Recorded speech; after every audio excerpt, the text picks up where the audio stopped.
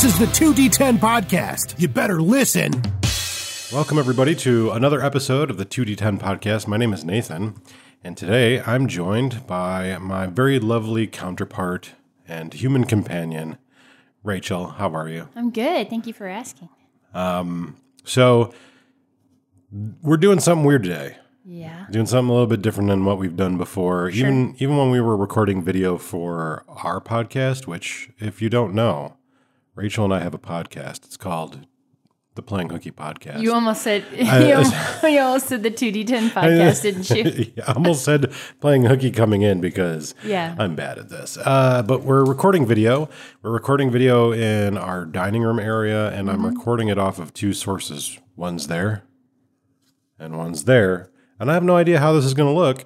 It might look like crap, but at least we tried. It's an experiment. Yeah, absolutely. It's an experiment. So, I want to talk to you all the time. Yeah. Talk to you every day, constantly. Good news is I'm very nearby. Right. But couple of reasons why I'm having you on the podcast today. One, because we had the opportunity to play some D&D on Sunday for the first time in a very long time. I think it was 7 months. Yeah. So, would you like to talk about that a little bit? Sure. We played D&D this weekend, and it was a lot of fun. A group of our friends, led by our friend Chris. He's the game master, the GM for that game. They actually started a game, I think, well over a year ago now, maybe a year and a half. And were kind enough to invite Nate and I to play in the game as well. And it's my first time playing Dungeons & Dragons. And I know it's not your first time, but probably the first time in a while. It is my first time playing 5th edition Dungeons & Dragons. Okay. So. And so D&D 5th Ed. And I was really excited because I had never played it and I always wanted to. So it was a great opportunity.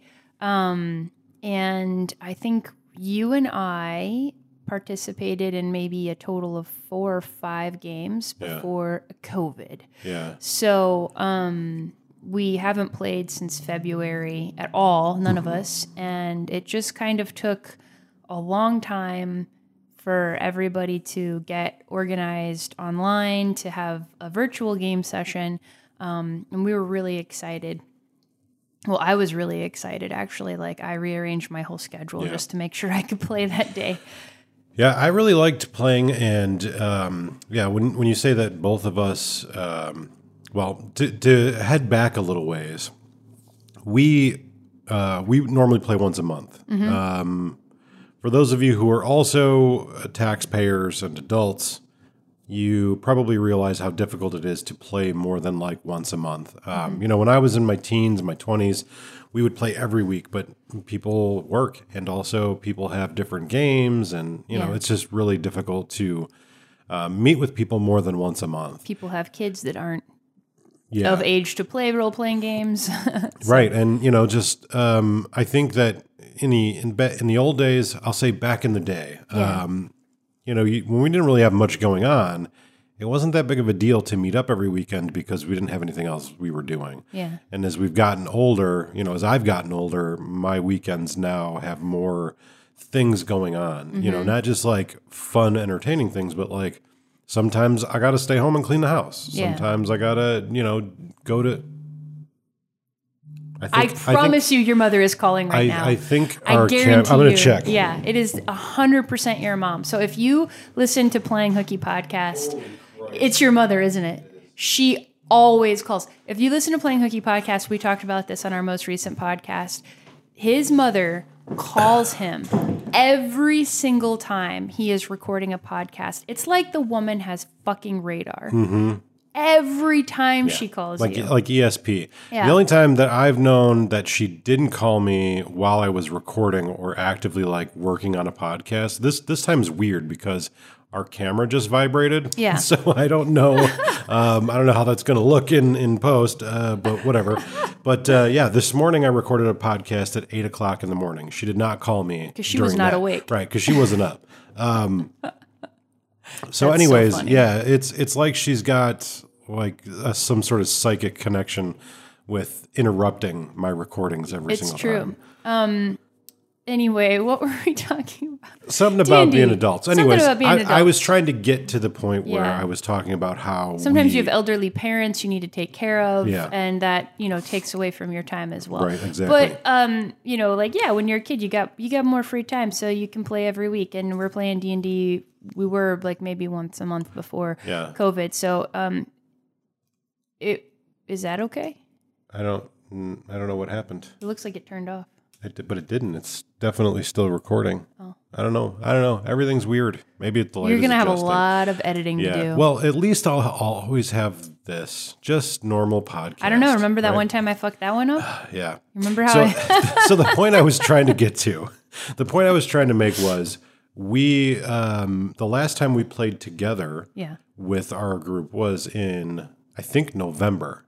And that was right That's before. the last time both of us. Yeah, right, played. right, exactly. So we traveled for December and then came back and we got. I went and played in February, Yeah. but you didn't even get to play. And then, Yeah. so the last time you've played was almost a full year ago. Almost a full year ago since I've gotten to play my D&D character, and I kind of forgot a little bit on how to play. So I was really excited to play. But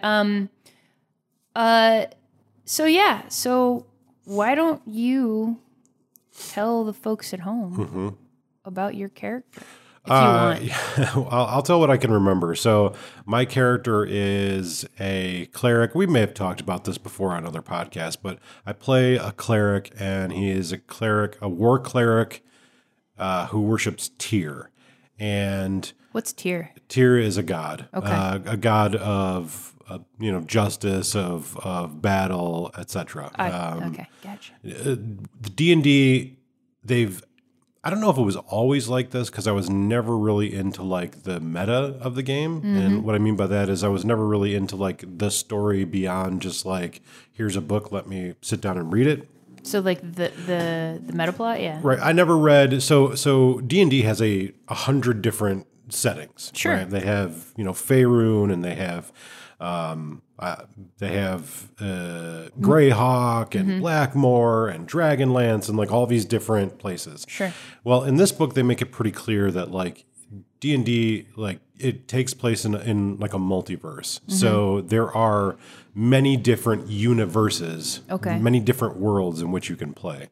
And our world, I don't know if there's any specific meta plot associated with it or if it's all Chris's creation. But Yeah. basically, the way that it was described to me was whatever kind of god you want to worship, that it's available. Don't even worry about it. So, there's many gods, there's many deities, and there's all different types of things that you can worship. And so I play this cleric, and my whole plot, my whole character concept was I'm just kind of this guy that travels around, and I'm lawful good, and I go from town to town, and I offer my services as a cleric. I wouldn't say I live poor per se, but You're pious. right. Monetary gain is not my concern. And I went to this town, this city where a lot of nobles like to spend their time, and I guess there were some diseases that were popping up in the locals. And so I went there to try to offer my services, and I encountered a young female dragonborn, which is your character. True. So backing up, if you don't mind, when we were doing character creation, I think you were very intentional, about what you wanted to play. Something that was different than what you would normally play when you're playing Vampire or any other game. Like we're going to almost play opposite to type of how you are. So you're not particularly religious. Your character is very religious. Right. You don't often play vampire characters who are very like straightforward. They're a little more schemy, a little more, under. Play, the kind of like anti-hero Right. type So you wouldn't to play like lawful good. Right. I didn't have any agenda. In fact, everything about my character was a roll of the die. Which is really cool, right? Like that you get the opportunity to do that. Yeah, I guess I suppose it is cool, but it was kind of more of like, on the one hand, I don't want to go through the labor of trying to make a huge decision. I sort of want to learn and discover the game accidentally and organically. Right. Not to say that I didn't want to read and do my homework. I did.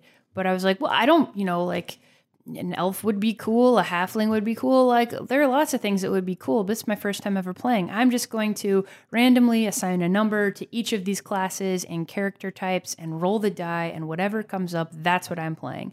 And what I'm playing is a rogue dragonborn, Right. who I think is chaotic neutral. I don't remember, but I have to look at my sheet. Something like that. All I know is it was all completely like by chance. You're playing a deceptive, thieving, dragon. no good Nick.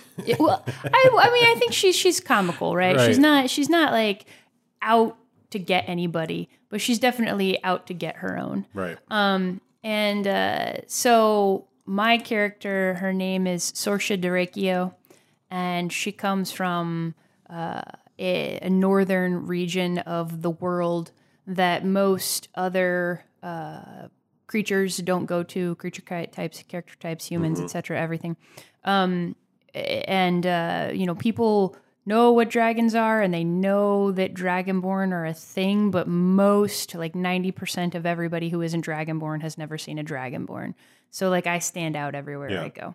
I'm very inconspicuous, which is funny because I'm super duper sneaky as well. Yeah. So, like, the way I like to think about it is maybe, like, she's so distracting, like, her appearance is so distracting that people don't notice the things she does. Like, they're so, like, enamored by the fact that they're seeing a Dragonborn, like, they don't notice that she's, it's like cutting the purse. Inborn sleight of hand. Exactly. Like, it's like and misdirection. the story and the dice have played out that I have been very, very good at just ganking stuff from people without them noticing. And that happened in our most recent game.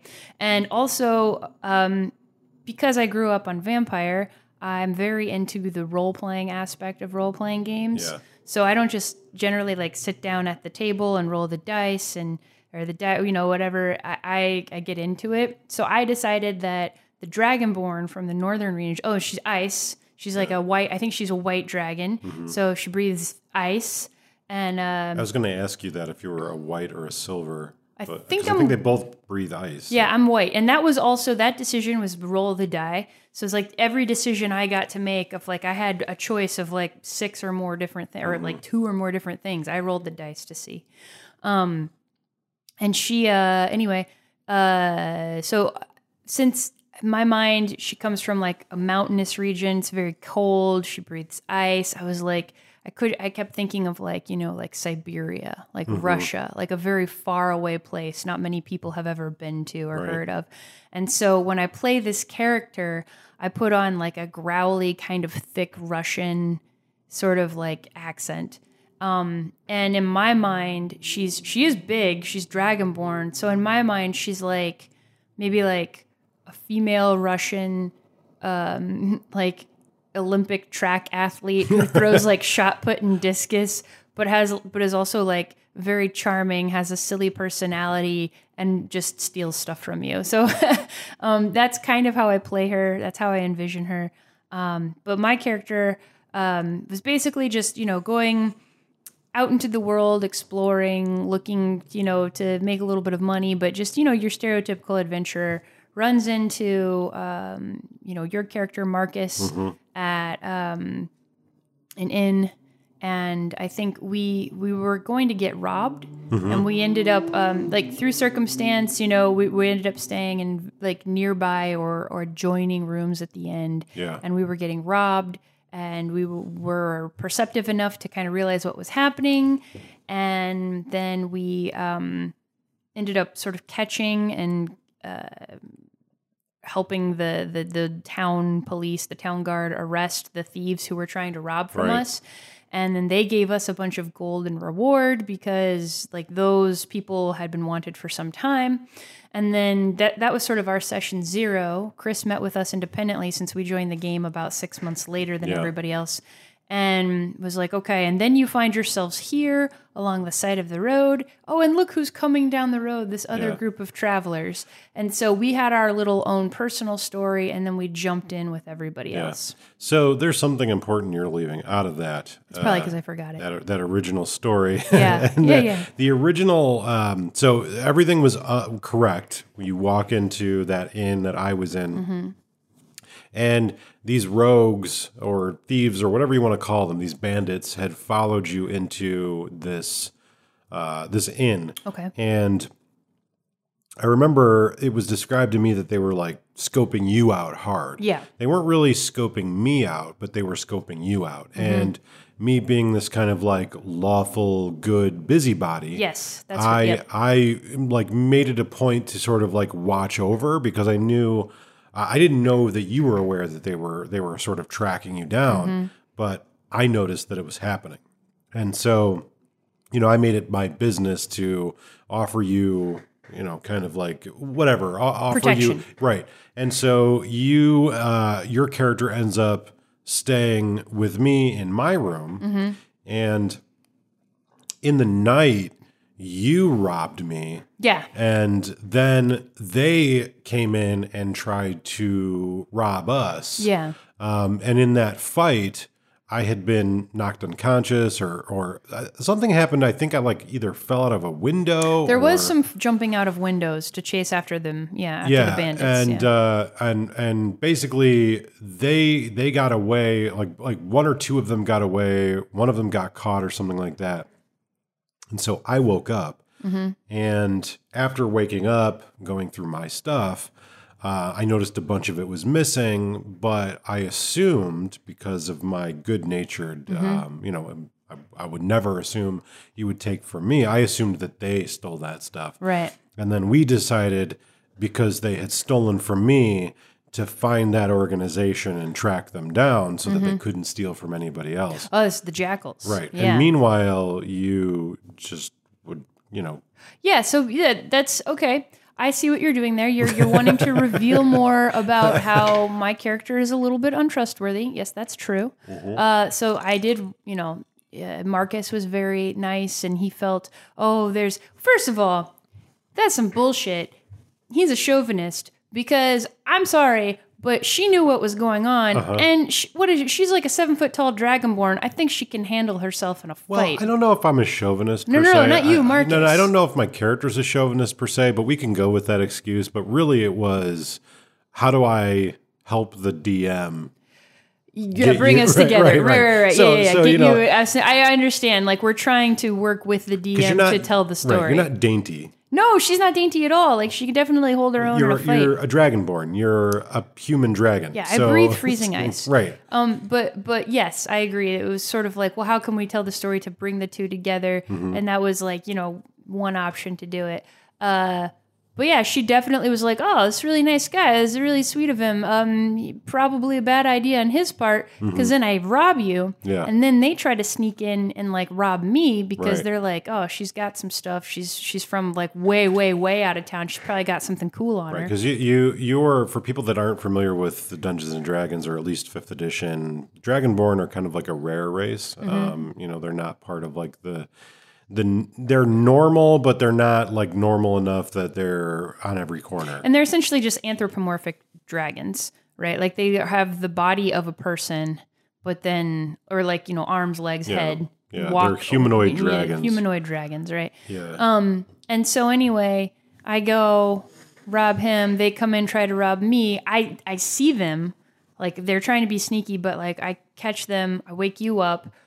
We have a tussle with the one, and the gang that they belong to, the band of bandits that they're part of, are called the Jackals.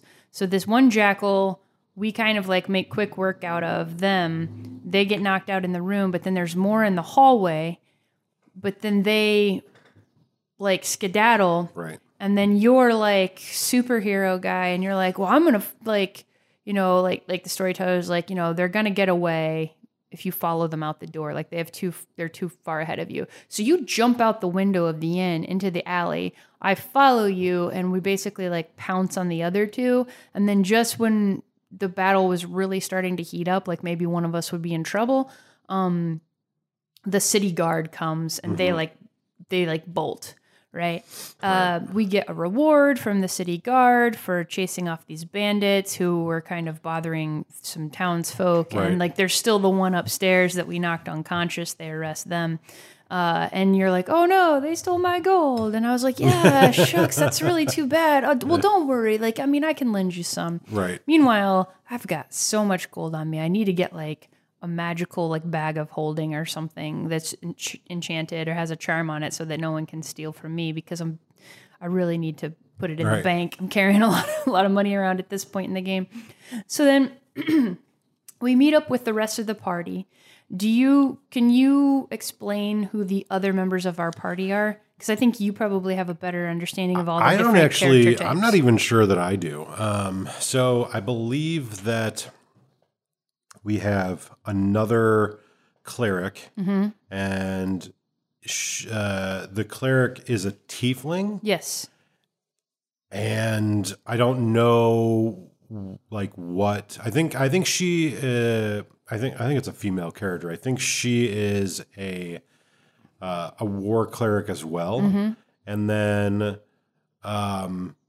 there is a fighter, I believe. But I'm not even really sure. Yeah, because we kind of joined up with them, which is kind of cool because since we weren't around for their character creation and their like whole backstory, there's still things that we're finding out about them. Yeah, it's really each game. It's very cool to find that stuff out. So we have, I believe, a warlock. I believe Mallory's playing a warlock. Right. Yeah. And I think she's human. I'm not sure. Yeah, I don't remember off the top of my head.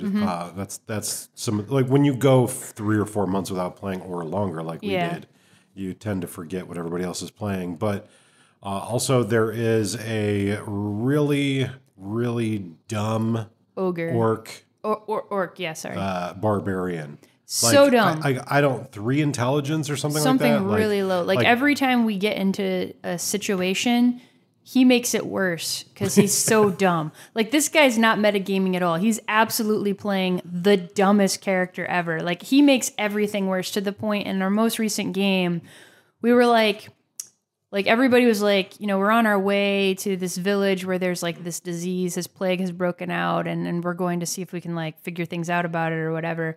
And then like halfway there, we stop at an inn to kind of like, you know, spend the night or whatever. Yeah. And like the warlock's like, tell you what, guys, I'm just going to camp outside the city with the orc, because we know if we let him in this inn, like bad stuff is going to happen, because every time he interacts with other people, like something gets destroyed or we get into a fight. And I was trying to remember, like, they had mentioned our last game session that he was an orc. And I was trying to figure out, is he an orc or a half orc? Because I'm pretty sure, I don't know off the top of my head, because unfortunately I took like a 10 to 15 year hiatus from Dungeons and Dragons, but I'm pretty sure orcs, like pure-blooded orcs, are evil. Like, they're an evil race.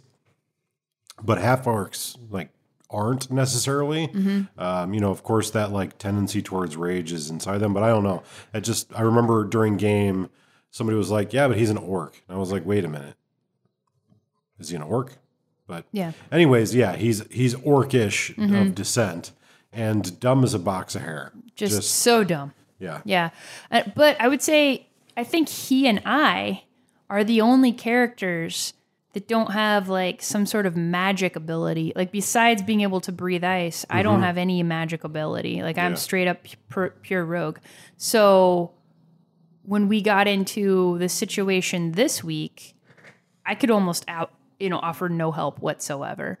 So do you want to kind of like talk about what we did this past week in game and like what the story is? Yeah. So, well, anyways, I guess where the story kind of started for the entire group, we had been tracking this group of rogues called the Jackals, like we said earlier, and we tracked them to this very large city, which I don't remember the name of, but it's a massive sized, multi-tiered city.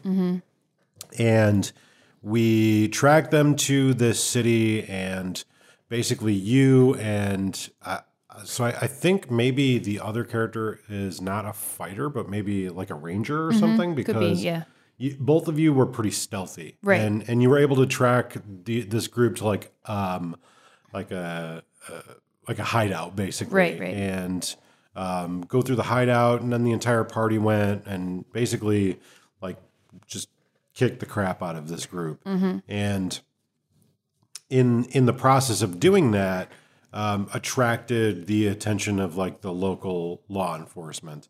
And I basically stayed in the city and was like, I'm going to take the blame. The blame for what? For the whatever chaos was caused. Oh, the kerfuffle that was caused with us fighting the jackals. Because that was the game I wasn't at. When you guys basically smoked the jackals, that was the game I couldn't I don't attend. remember the exact scenario, but we, like, a bunch of these thieves, these like bandits got killed. And we were basically defending ourselves, but they were a conspiracy of bandits that were existing within the city. And like a guild. yeah, like a thieves guild, basically. And so we were concerned that there would be trouble because there was like guys that got killed. There were like, elves and whatever. And so I advised the rest of the party to leave. But I would stay behind because, again, I think I'm Captain America or something, and like Mr. Lawful Good. And I was like, if we've broken the law, that has to be, the punishment has to come. Right. And I'm willing to take it on the chin because I don't feel that we've done anything wrong. Right. So I'll stay and argue. So you were in the city for like a week under guard. I was in the city for 2 weeks, yeah. 2 weeks under guard while like the magistrates and the authorities sort of sorted out like what are we going to do with this group of basically like out of towners. Yeah. And they're like, oh, well, we know you had friends. And I was like, yes, but they left. And they're like, where did they go? And I was like, I don't know because I didn't.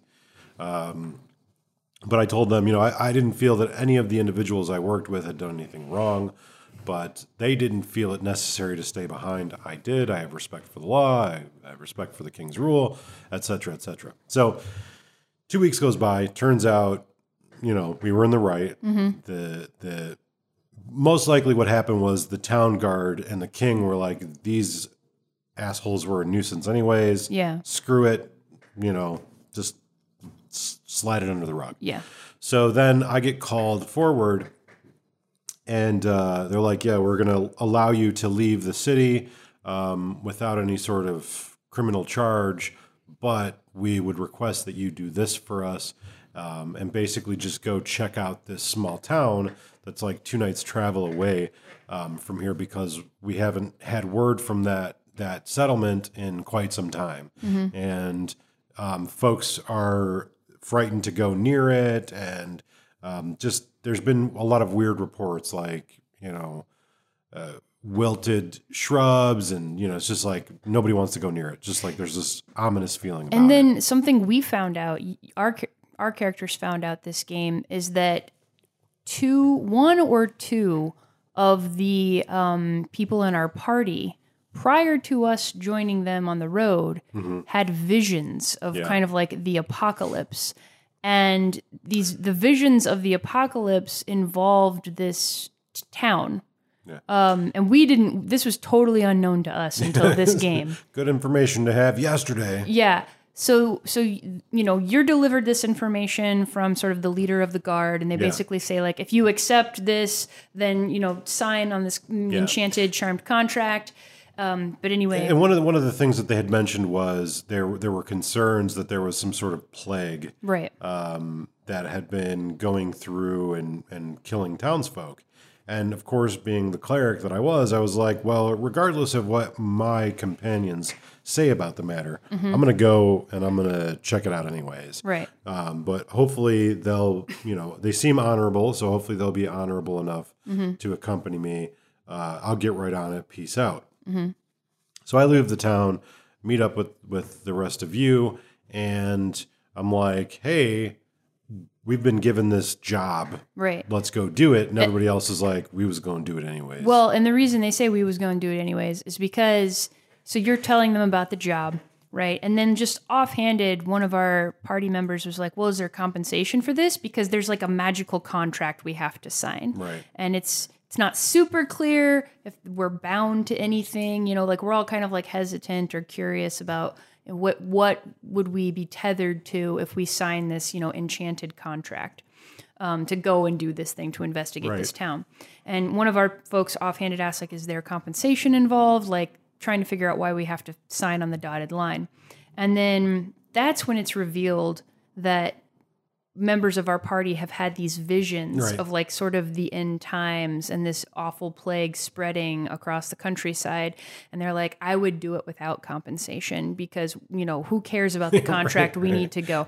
And then like, you know, we continue to have conversation and you're like, yes, I would also do it without compensation. And someone else is like, yes, I would also do it because this is a grave matter. And I'm like, my character's like, well, if you guys don't care about your compensation, I would be happy to just to unburden that from you from that, and I will take your compensation. And also just to kind of keep the story moving forward, I rip the contract out of your hands and, you know, grab the pen from you, and I'm like, turn around, Marcus, and I sign my name on it. Right. And then the GM's like, so is everybody just going to sign the contract? And they're all like, yeah, we'll sign the contract that we'll go investigate this town. And then everyone was like, no. I mean, like, if there's money involved, like, whatever. Everyone except Marcus was like, well, you can have my share. like Marcus was like, please, yeah, I would do this for free. And I'm like, great, awesome. So are you going to eat that? Like, can I have it? And I was very much like just playing into that, like, sort of, I like Tolkien dragons are very greedy. Yeah. And I was like, well, if I'm going to play a rogue who steals from people, I'm just going to be greedy. Yeah. So. Well, I don't think that there's much difference between like the Tolkien dragons and the D&D dragons, since I'm pretty sure they come from the same source. Right. But nevertheless, you probably shouldn't send the lawful good cleric to discuss the monetary gain in the quest. Sure. Because I was just like, bad things are happening, I'll go. Yeah. Like, no regard for... it was like... Like someone was like, is there compensation? And you're like, it did not even occur to me to ask. And I was like, that's cool. And they didn't seem to care. I was like, that's the first question. But anyway, so we're all going off. And as I already mentioned, we stopped in a town to overnight because we didn't want to wear ourselves out and just, you know, walk through the night. The crazy, stupid orc and the warlock slept outside the inn. Everybody else stayed inside the inn, and I managed to steal from some drunken bandits who were there, and that was fun.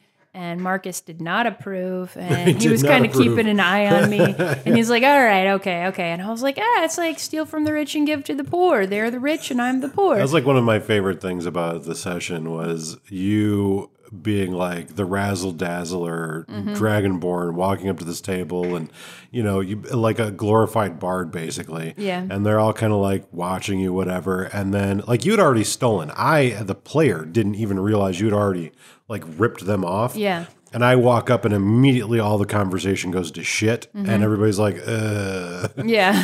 I'm like, what, guys? It's no big deal. Yeah. You know, I've already so basically my roles could not have been better because like I saw these guys, you know, there were, besides us in the inn, there was this group of kind of drunken guys who had on black leather armor, and they were basically telling tall tales and like pinching the butt of the waitress and just kind of acting like Salty asses. dogs. Yeah.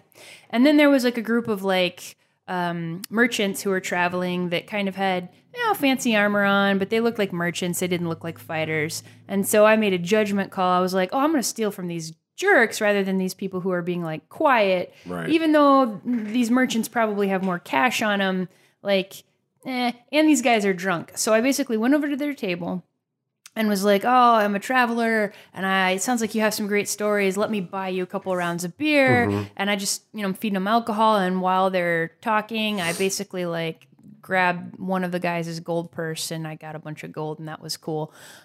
So yay for me. Had nothing to do with the plot, but I got to steal some gold, so that was fun. Bingo bango, we wake up the next morning, we're back on the road, and then that's when shit got real. Yeah, so we you know, we do the typical D&D trudge. You know, we hit the trail. Yeah. We walk to the next town. And we arrive there, and I believe Were we at the town? I think we were like on the outskirts. Yeah. Well, yeah, we arrive like at the general location of Right. where the town is supposed to be, and we are on the outskirts, and we start to notice, and I think.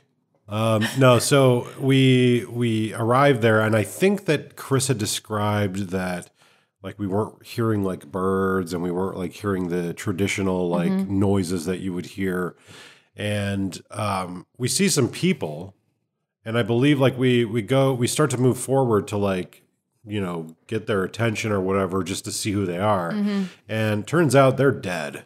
Yeah. Like they're undead creatures, and they start charging us. Yeah. And all hell breaks loose. And apparently they were zombies. I don't know. Like I don't know all the monsters in the monster. They Manual or were whatever, somehow reanimated corpses. There had to have been necromancer involved. Yeah. And basically my character became useless. I somehow won the initiative roll, so I got to go because first. you're so fast. I know, I'm so fast. So I got the initiative roll, and my weapons of choice are a short bow and a rapier. And I fire a bolt into the roll was, I think, a natural 20, and I got to add my bonus onto it. So it was like perfect roll, right? Which this has not happened to me ever in playing any role-playing game that I've rolled as good as I rolled this past weekend. And the GM describes how I just, like in a moment of perfect serene calm, I fire an arrow, it hits the zombie right in the eye, and it goes straight through his eye, and he just keeps charging at the same speed. And I was like, oh, my zombie logic of like destroy the brain is not going to hold up here. And I think another player also did a physical attack, and the zombie was still coming, like without a head. Like they cut off its head, and it was still charging. And then it wasn't until like you did something that we actually are making any headway. Yeah. So as a cleric, one of my many benefits is the ability to turn undead. That is basically the whole purpose of having a cleric or some kind of like paladin or holy person in your group is like, when we encounter undead, I'm the guy to have around. But I'm still I'm fairly low level, but I'm level 6. And one of the cool things about this game is in older iterations of this game, you'd have to go through and find like the very specific feats or powers that you wanted, and you'd have to like have very specific things to make a character work. And I think that was part of the strategy. And that was always a bit of an issue for me, because like I'm very interested in like the role play. I love to run around and play a fantasy character who's doing cool stuff. But the stat heavy reliance of your character creation often caused me trouble, because I'd be in groups of people who were like super knowledgeable about the rules, because they were kind of playing for different reasons. And I'd always get shit because like, here I am at this level and I should be doing this, but I'm not, because like I saw this cool thing and this cool thing, and I just took it to have this interesting, well-rounded character. Well, now I'm level 10 or whatever, and I can't hang with these badass, powerful monsters. And I don't know if they completely abolished that or did away with it in 5th edition, but every time you level, you get very specific things. Right. And those specific level things, level powers, whatever, bonuses, in a lot of ways remove the need to go digging for like special powers to stack to get the biggest badass bonus. And I like that, because I'm not good with rules and stats and stuff. So At least not for this game. yeah, not for this game. And I mean, I'm good at it for games that it's not a primary focus. Right. It's not necessary. So yeah, at level 6, I get the ability to, when I successfully turn undead of a certain challenge rating, it destroys them outright. So I was like, brandish the holy symbol and chant to my god, and they're just like, blowing up. And I was like, that was the coolest shit. Yeah. So basically, Marcus, Nate's character, caused all the zombies to blow up at once. And I was like, just standing there, like, what the, and I was like, the only cool thing I can do is breathe ice. And I don't even know if that's going to do anything against these guys. Like, I think I stabbed one in the heart with my rapier, and it was basically everything I did hit. And had these not been like necromancy zombies, would have destroyed them. Yeah. And the cool thing about this is too, like I don't know the 5th edition of D&D like an expert does. Like I know it like a player, but not even like a seasoned player, because I'm only getting back into Dungeons and Dragons now. And this edition's been out since 2014. So for me, I don't know what these monsters are necessarily. And I definitely don't know like what their weaknesses are. I don't know like what I have to do to kill them. And I like that because I feel like my cleric is experiencing things for the first time. Right. So he wouldn't necessarily know. You know, he may hear rumors like I can turn these undead and they're, you know, they can fall victim to my holy force or whatever. But like Nate, the player, still has that like, oh, what is it? What's going to happen? It's that fun sense of discovery. Right. It's the awe of being new to a game that you can't really replicate. So what do you? So tell me a little bit about. So that's kind of like where our game ended on Sunday. We fought and killed these zombies, and then we did a little bit discussing about strategizing about like what our next move was. We only got to play for like 3 hours. Yeah, it was pretty short because lots of people had things to do. We're playing across 2 time zones. One person had to work. So it was a challenge to get together, but we did, and we're not going to wait 7 months to play our next game. Yeah, right. But what I would like to hear, and I think is interesting, is when did you first start playing Dungeons and Dragons? And when did you stop liking it or realize that you didn't like it? It's not that I ever disliked it. We'll get into the story. Yeah. So tell the folks at home. So I believe I must have been like 12 or 13 years old when I first started playing Dungeons and Dragons. But I had known about it for a few years before that. It was actually something that a lot of people in the area where I grew up were playing. I had a friend who lived down the street from me, and he had an uncle that was, 5 or 6 years older, maybe a little bit more older than him. And I guess he played Dungeons and Dragons. And so like his whole family would play it like on Friday nights or Saturday nights or whatever. And I had watched a couple of times and it seemed really interesting, but I just didn't really know. Like I was kind of too young to grasp what they were doing. And then as I got a little bit older, into my 12, 13 years old, like I said, there were some kids that were like in my age category, must have been like middle school, that were playing. And maybe it was even before that. I might have still been like in grade school. It's hard to remember because this is so long ago. Yeah. But there was a group of kids that would play at the library, and their age range was like adolescent all the way up to like high school. So like in retrospect, it was probably kind of weird because there were like some kids that were really adults and there were like some kids that were really like children, but they play at the library. So, it's no big deal. And I watched them play, and finally, I guess I must have like worked up the courage. I don't know why I was like, scared, but it was like, you got to know stuff. And, it seemed like inaccessible to me, but I worked up the courage, played it. And mostly it was just like these people would go and play, and I wanted to do something with these people. So that's where I got started. And I was not like the stereotypical D&D player. Like, there's a stereotype when you think about like Dungeons and Dragons or tabletop role-playing games, and it's kind of like the nerdy people, the geek with the glasses in the basement type of stuff. Like the smart kids. Right. Well, is that the stereotype you're getting at? Like just like, like we'll call them nerds, right? In the traditional sense. And not all of these people that I played with were even of that stereotype, but I kind of straddled.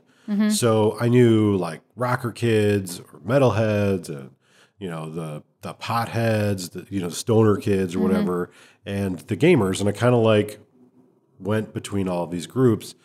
And so probably about like 14 or 15 years old, someone in my gaming group had brought the Vampire the Masquerade book. And once I started like reading up on that and like learning about that game, then like I met like other kids that played it, other like teenagers that played it that weren't the D&D group. And it's interesting because, I'd kind of go back and forth. Like I had a couple of different gaming groups and I quit playing Vampire after second edition. And I quit playing for like a year or two and sold all my books. I just kind of got fed up with it and just went back to playing like with my normal gaming group, like the D&D crew. Why'd you get fed up with Vampire? Just to LARP, blah, blah, blah, Okay. Drama, like Okay. gamer drama. That's something, All right. if you've ever played Vampire, you're very familiar with gamer drama. I'm sure other game communities have gamer drama, which I think is just the same as regular drama, but for gamers. you mean people getting upset about shit that doesn't matter? Yeah, right, Yeah. exactly. Yeah. Hobby drama. Hobby drama. That's a really good way of describing it. Hobby drama. And so, anyways, long story short, I had quit playing for a while and just kind of went back to my old group. And one day, my old group that I played with, D&D with, we didn't have any games to run. And we would like take turns and nobody had a game. And we just decided like on a whim to go to this local live action vampire game that a bunch of people had talked about. And I was like, yeah, sure, why not? For old time's sake, sure, it's something to do on a Saturday. It's gaming. We went. I had a great time. None of them did. Right. They didn't want to go back, and I went back. And so basically at that point, there was the split. Okay. And I started hanging out with like all the vampire kids and adults and didn't really go back to the other gaming group at all. Because I got into this game, started doing it every Saturday, and that other group just kind of fell to the wayside. And, sadly, like that was like the last time I ever played with them. And so I kind of just like fell back in to the vampire thing full time and the World of Darkness thing full time.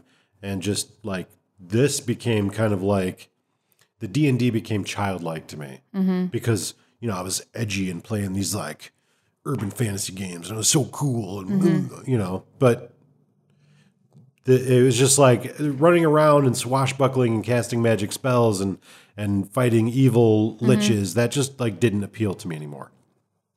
So I did the vampire thing for like forever. But it wasn't the only game you played. No, but I mean, it was kind of like your go-to game. It was your game of choice. So it went from what I considered like more lighthearted gaming and mistakenly, because like people that play Dungeons and Dragons regularly know there's plenty of room for horror and, just like terrifying story.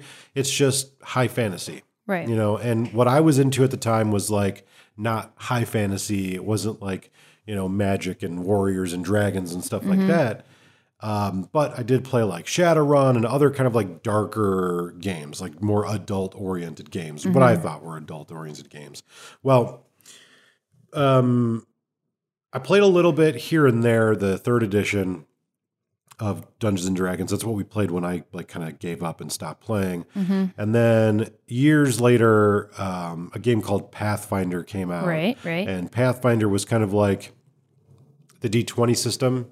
Dungeons and Dragons and Wizards of the Coast kind of took the game in a new direction. And I guess like that D20 system kind of became open source or something. Somebody smarter than me and more into it knows all the stories. But basically 3.5 became Pathfinder. And so I got into Pathfinder for a while, played with like my regular group because I like that old At this group. point, you're in your late 20s, early 30s. Yeah, you got it. Like that old group, they just like, that was it. I never Right. played with them again. You grow up. Right. You I don't moved- hang out with all the people you hang out with in high school. I moved out of Yeah. town, that was it. So my vampire group, which just became my regular gaming group, we started to diversify because, the truth is, like, you play a game for so long, you get kind of bored with it. Or, Right. It's like there's only so many stories you can tell in the same world. Even if it's an infinite world, like, eventually you're just like, all right, I'm done with that. I want to do something else. So we played Pathfinder for a while. We played some Rifts. We played like a bunch of other things. Just, Right. Just whatever was kind of cool coming out new at the time. And, just kind of like D&D, well, I don't care. Been there, done that. Yeah. And then, in the last couple of years, I've heard so many good things about 5th edition and just kind of like, you need something different. You need to change a pace. Like, it doesn't always have to be like gritty, street justice, vampires and werewolves and shoot them up. Occasionally you just want to like go fight an evil dragon or, kill a nasty enemy. Or rob some people in an inn. Yeah. Sometimes you want to just pretend that you're in an inn for 4 hours. So I want to ask you this. Yes. Would you say that the tone of your game is as much impacted by the tone of your gameplay at the table? Yeah. Is just as much impacted by the tone set within that book, that game? Yeah. If as much as it is by the group of people you're playing with? Yeah, so that's a good question. Like, could you play our game of D&D with a different group of people? And what I mean by that is like, I feel like the group of people we play with has kind of a bigger age range. Like, everybody's an adult, but everybody's in their 20s or 30s. But I think we have like 2 different generations of people playing. Yeah. I think we have like you, who I would not consider a millennial, but I wouldn't consider a Gen Xer. You're a little too young to be a Gen X, and you're a little too old. What do they call that? A Gen Y? I don't know. Gen Z, or I don't know. Yeah, whatever. Gen, and nobody gonna care anyway. Nobody gives a shit. Yeah. Then you have like me. I'm a millennial, but I'm like an older millennial. Then you've got some younger millennials, and then you've got maybe some people that are kind of like same as you. They're in between being millennial and like Gen Z. Like they're not. And I think that mix of people in age groups and like our experience of different experiences of popular culture have really impacted the group dynamic and how we play this game. Because this game to me is very, very different than vampire games I have played with people who are like, hyper serious. Yeah, who are a little bit more on your age range. Yeah. And I don't know if that is to do with age range or if that has to do with specific groups. I would like your impression on that. Yeah, so... And I just want to throw something out, like, as you contemplate an answer. Sorry to cut you off. But you said something to me once that I thought was, like, really informative, at least about your personal experience with gaming. You said something that was like, you're like, I don't like anime. I've never liked anime. I can't get into it. But I can tell when I sit down to play Dungeons and Dragons with our group that a lot of these people like anime. Yeah. And I would like you to kind of like maybe elaborate on that a little. Yeah. So that's something that I think every game and every game group that you sit down with, they have a different interpretation of what the world is. And oftentimes it comes from their personal influences. There are a ton of, Dungeons and Dragons style, like high fantasy anime. And, usually there's like some key factors that you'll find in those. There's a little bit of silliness and a little bit of like, it's not so super serious. And where I come from like that, like my idea of fantasy is very much like Game of Thrones, it's like very like Michael Moorcock, like, there.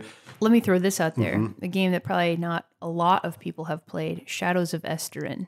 You got that dark, really spooky, gritty, scary high fantasy. My thing is and always has been like gritty, dark horror. And even in my fantasy gameplay, it's like, I don't know, if you open up a monster manual, there's going to be some silly, funky things in there. But for the most part, like, you're dealing with these like horrible, eternal evils, and to me, that's like, holy shit, but it's not like, it's not silly. It's not goofy. It's not like what you see in an anime, you know what I mean? But I think that there's nothing wrong with that. I don't think that there's any right way or wrong way to do it, but I think it's important to be adaptable, yes, but I have a problem where I make a character and I make a character with a concept in mind, and I cannot deviate from that concept.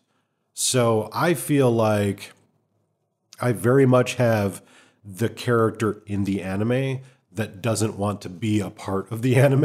You know what I mean? Like there's always like one character in these movies and shows that's just like so stodgy and like, you know, they're so serious. And then everybody else is kind of like, Bing, bing, bing, bing. right, Yeah, you know, yeah. bouncing around, and you know, there's a lot of like time spent on food. Yeah. And I'm like, I know. let's go fight the thing. So yeah, you're more like serious, like 100%. Like I'm here because I'm stalwart and strong and honest, and I am da da da. And then meanwhile, our tiefling is like, I want to do a whole scene about eating toast. right. And it is very much like, which is fine. It's not boring. It's No. kind of silly. And Yeah. I think that the one of the things that I've learned, and it has been a very good learning experience, is that, you know, I can still have a good time playing my character in their world. I just have to like give them the opportunity to have their fun. Like their idea of fun is like doing silly, goofy things and running around and exploring and like jumping in the fountain and, you know, finding a dog and raising the dog Right. and then going and fighting the villain. And I just let them do that. And then when it comes to my turn, I do what I think are the important things that my character would do, which are not those fun little, Yeah. you know, flavor things. They're just like, I will now polish my hammer and go and pray, and then now we will go kill the beast. Like, Yeah. you know, it's not anything like you can play with every type of person. You just have to remember the entire game isn't necessarily about you. Right. And if you take it too seriously, yeah, you're not going to have fun.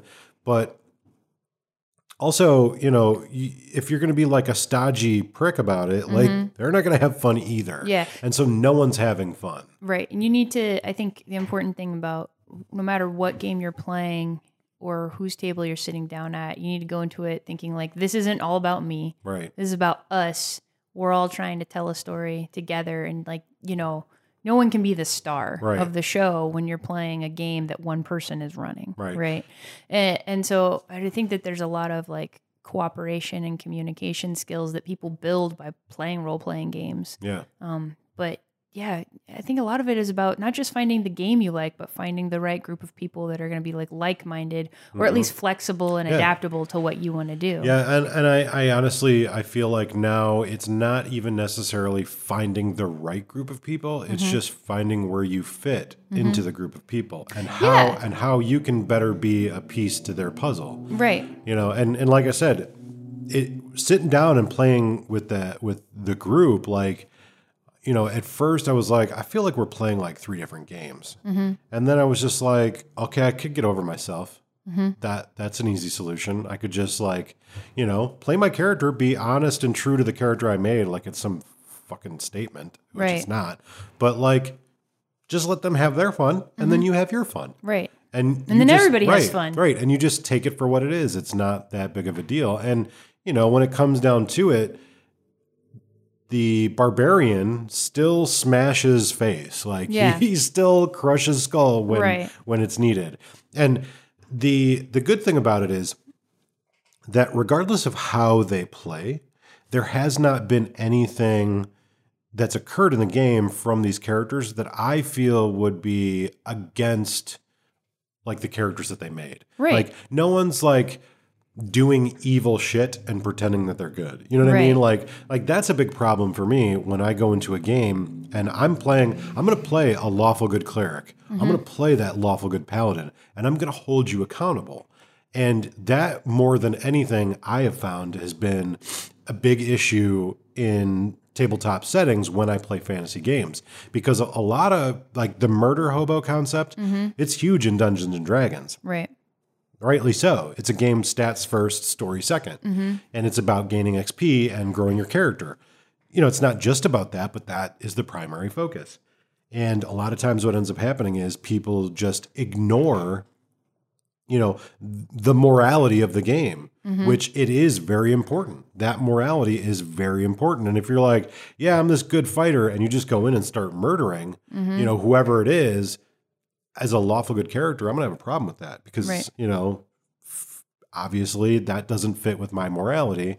And I haven't seen any of them do that. And so, if they're remaining consistent to like, what I would call the genre, cool. Have an hour-long scene about toast. I don't care. It's cool with me. Yeah. But also that character who has hour-long scenes about toast is the killer of the group. Right. Like she is the one who like is going more than any of us is going to be the one to like, hold my toast bitch while I fuck up everything in front of us. And, like, and to me, that's where it becomes like very anime-ish. right. Yeah. And that goes back to that statement I made earlier where that's where they were introduced to the fantasy settings. Whereas I, maybe came off of the heels of, the old school. Well, think about it this way. Like, what did you consume when you were young? G.I. Joe, He-Man. Those are the types of cartoons you grew up with, right? And then you've got 80s action heroes. 80s action heroes. Other things like that, right? Like, I can't think of anything else necessarily. I grew up in the era of sci-fi, horror, and like every type of horror, like my fantasy is Legend, that like, with the, yes. Right. It's not like, I don't know, whatever. It's an underrated movie. Right. Yeah. I know what you're talking about. Or the, or Dragon Slayer or, yes. like things that are like not a golden, Is it Greyhawk? Is that what's the one that, oh gosh, I feel dumb. Well, Greyhawk is like a D&D. No, but there's like Lady Hawk. Isn't that like the movie with Matthew Broderick? It's like Broderick that's... Have you not seen it? I've never heard of it. It's Michelle Pfeiffer and Matthew Broderick. It's like an 80s movie. It's like very like wizardy and... I don't know. But like Conan the Barbarian. Yeah. Okay. So like, that's where I get my fantasy high influence fantasy, from. But kind of darker, grittier shit. If that's what you're, growing up on versus...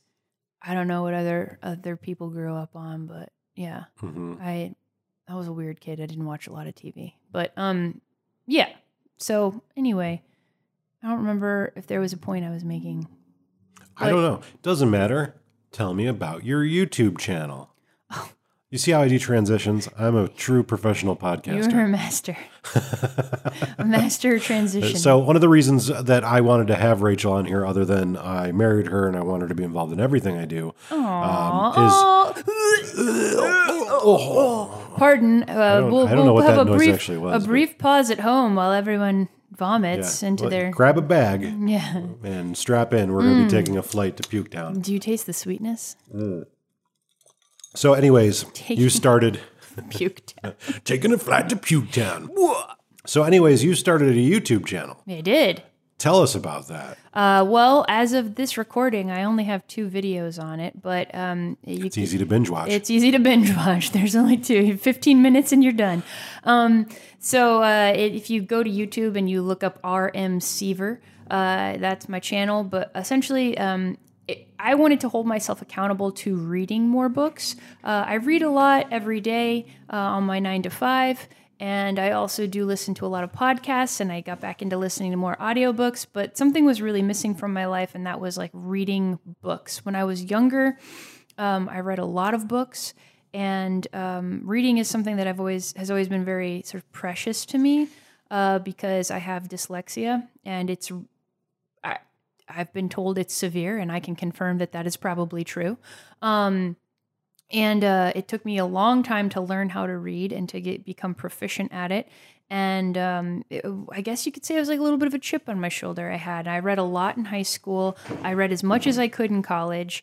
And then shortly after graduating undergrad, I read a lot. But then when I went to graduate school and then, graduated, obviously, and started working full time, it was something that I couldn't do regularly. And it was starting to kind of bum me out, especially being around you, who is... Can you please sit down and do the podcast with me? What are you trying to do right now? I'm refilling the card.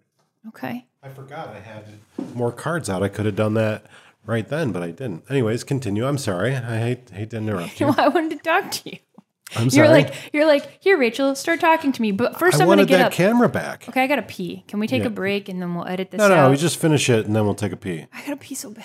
Yeah, I got to pee too. But Okay. let's just finish. Okay, so anyway. We're an hour in, so all let's right, just you're going to have finish. to do a lot of editing because I don't even remember what I was saying. You were talking about me and me being a reader. And, Yeah. and how Okay, I'm yeah. a jerk for some reason because of it.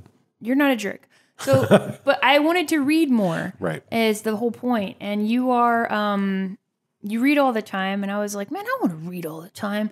And so I started reading again. And I was like, man, I'm really out of practice with reading. It's not that it was hard or I couldn't do it, but it was like I didn't have that stamina that you get when you read regularly for fun, for pleasure. And I started off and I was like reading some books and I was like, it would be fun to talk about these books, maybe the things that I like and the things that I don't like, put something out there so that maybe other people who have dyslexia, who are discouraged about their reading, can see it and it encourages other people to read more too. Right. Who want to, but maybe, I don't know. And there are a lot of people that have dyslexia of varying degrees. It's kind of a spectrum. And so I was like, oh, that would be cool. And I thought that this was a really unique idea, but it's not a really unique idea. There are lots of people who you can find on YouTube who are dyslexic that have really popular and successful, quote, booktube channels where they read books and review them. But I don't care what everybody else is doing. I care what I'm doing. So basically the YouTube channel is just going to be me talking about the things I'm reading, giving very short, spoiler-free reviews of the books I'm reading. I'm always welcome to suggestions. As I have time, I may post more than one video a week, but right now it's just going to be one video a week. But those additional supplemental videos would be things like what I'm listening to right now, as far as like books I'm listening to, podcasts I like, maybe like my TBR list, like my to be read list of books I want to read, things like that. So if you're interested in that, if you want to support me, then feel free to subscribe. But it's really just something I'm doing to kind of hold myself accountable and also to learn a little bit more about, video editing and things like that. Kind of fun. Yeah. And also reading more helps you be a better writer. And I always want to be a better writer. So Yeah. So definitely check out Rachel's YouTube channel. I am partial, but I think it's really good. I like listening to you talk. So if you like listening to Rachel talk or watching Rachel talk, check out her YouTube channel. And also check out mine. I think that's the more important one to check out. I think the content is a little more entertaining, probably. No, I mean, that's debatable. I don't know. I don't know. I don't. See, here's what it is. We both like each other. Yeah. And we're just sitting here jerking each other off It's at true. this point. It's true. Yeah. So I don't know if We're like mentally jerking each other Yeah. off. We're not actually physically, like, we're on camera. I'm No one's pretty jerking each sure other we off. would, get Where's your flagged. hand? Oh, my bad. Yeah. Well, hey, thanks for listening. I hope that you enjoyed it. We would both love to hear your D&D stories. Mm-hmm. So hit us up. Yeah.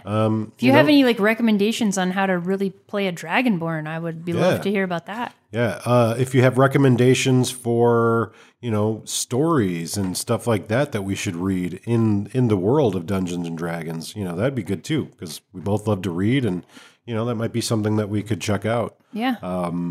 If you want to talk about D&D with me or with me and Rachel, let us know. Yeah. I definitely am willing to have listeners. Can you give a little like spoiler or a little preview about maybe your next video on your YouTube channel? I think actually this podcast, I think that video will be out before this podcast comes out. Yeah. So this might. So if you're listening to this podcast and you want to learn about the history of D&D, go check out Nate's YouTube channel for the 2D10 podcast, because there will be some videos there. Now, mind you, when you decide to go and watch these videos about the history of D&D, mind you, we're working with like less than 6,000 words. So like, it's not a like all-encompassing history The of the word. abridged It history. is video entertainment version. It is. I've learned a lot of stuff about Dungeons and Dragons, how it formed, the people that were involved in it. So if you like Dungeons and Dragons, go check it out. Let me know what you think. If you don't like Dungeons and Dragons, check it out. Let me know what you think. Learn some things. All right. Ending podcast is hard, so I have to pee really bad. Thanks for listening to the 2D10 podcast. If you liked what you heard, check us out on social media. We're on Facebook, Instagram, and Twitter. Check out our YouTube channel, TWO, the letter D, TEN. Don't forget to spell it, you dum-dum. If you want to support us more, go to our website, utilitymuffinlabs.com. Thanks for listening. We'll see you next episode. Don't judge me.